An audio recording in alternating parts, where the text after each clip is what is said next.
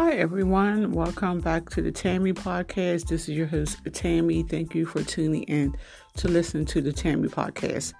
So I was walking around my neighborhood park, just taking my daily walk around the park, and I see a whole bunch of people gathered like it was a wedding ceremony. Everyone was dressed so nicely. There was a whole bunch of white chairs. There was a photographer, and everyone smelled it so good too. And I wanted to ask them, like, what's going on here? Is it a wedding? But I was like, let me mind up my own business. So then as I continued to walk, there was like a sign in the entrance to go to the wedding. And the sign said, Unplugged ceremony. And I'm thinking to myself, what is an unplugged ceremony?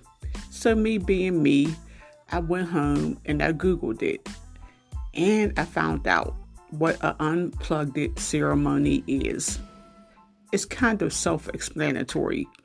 An unplugged ceremony is when the bride and groom ask guests not to bring cameras into their wedding ceremony. Keep your phones or cameras in your pocket or in your purse. Do not take pictures, because when the bride's walking down the aisle, she don't want to see a sea of cameras. She want to see her friends and relatives' face smiling at her, not the cameras, just snapping pictures.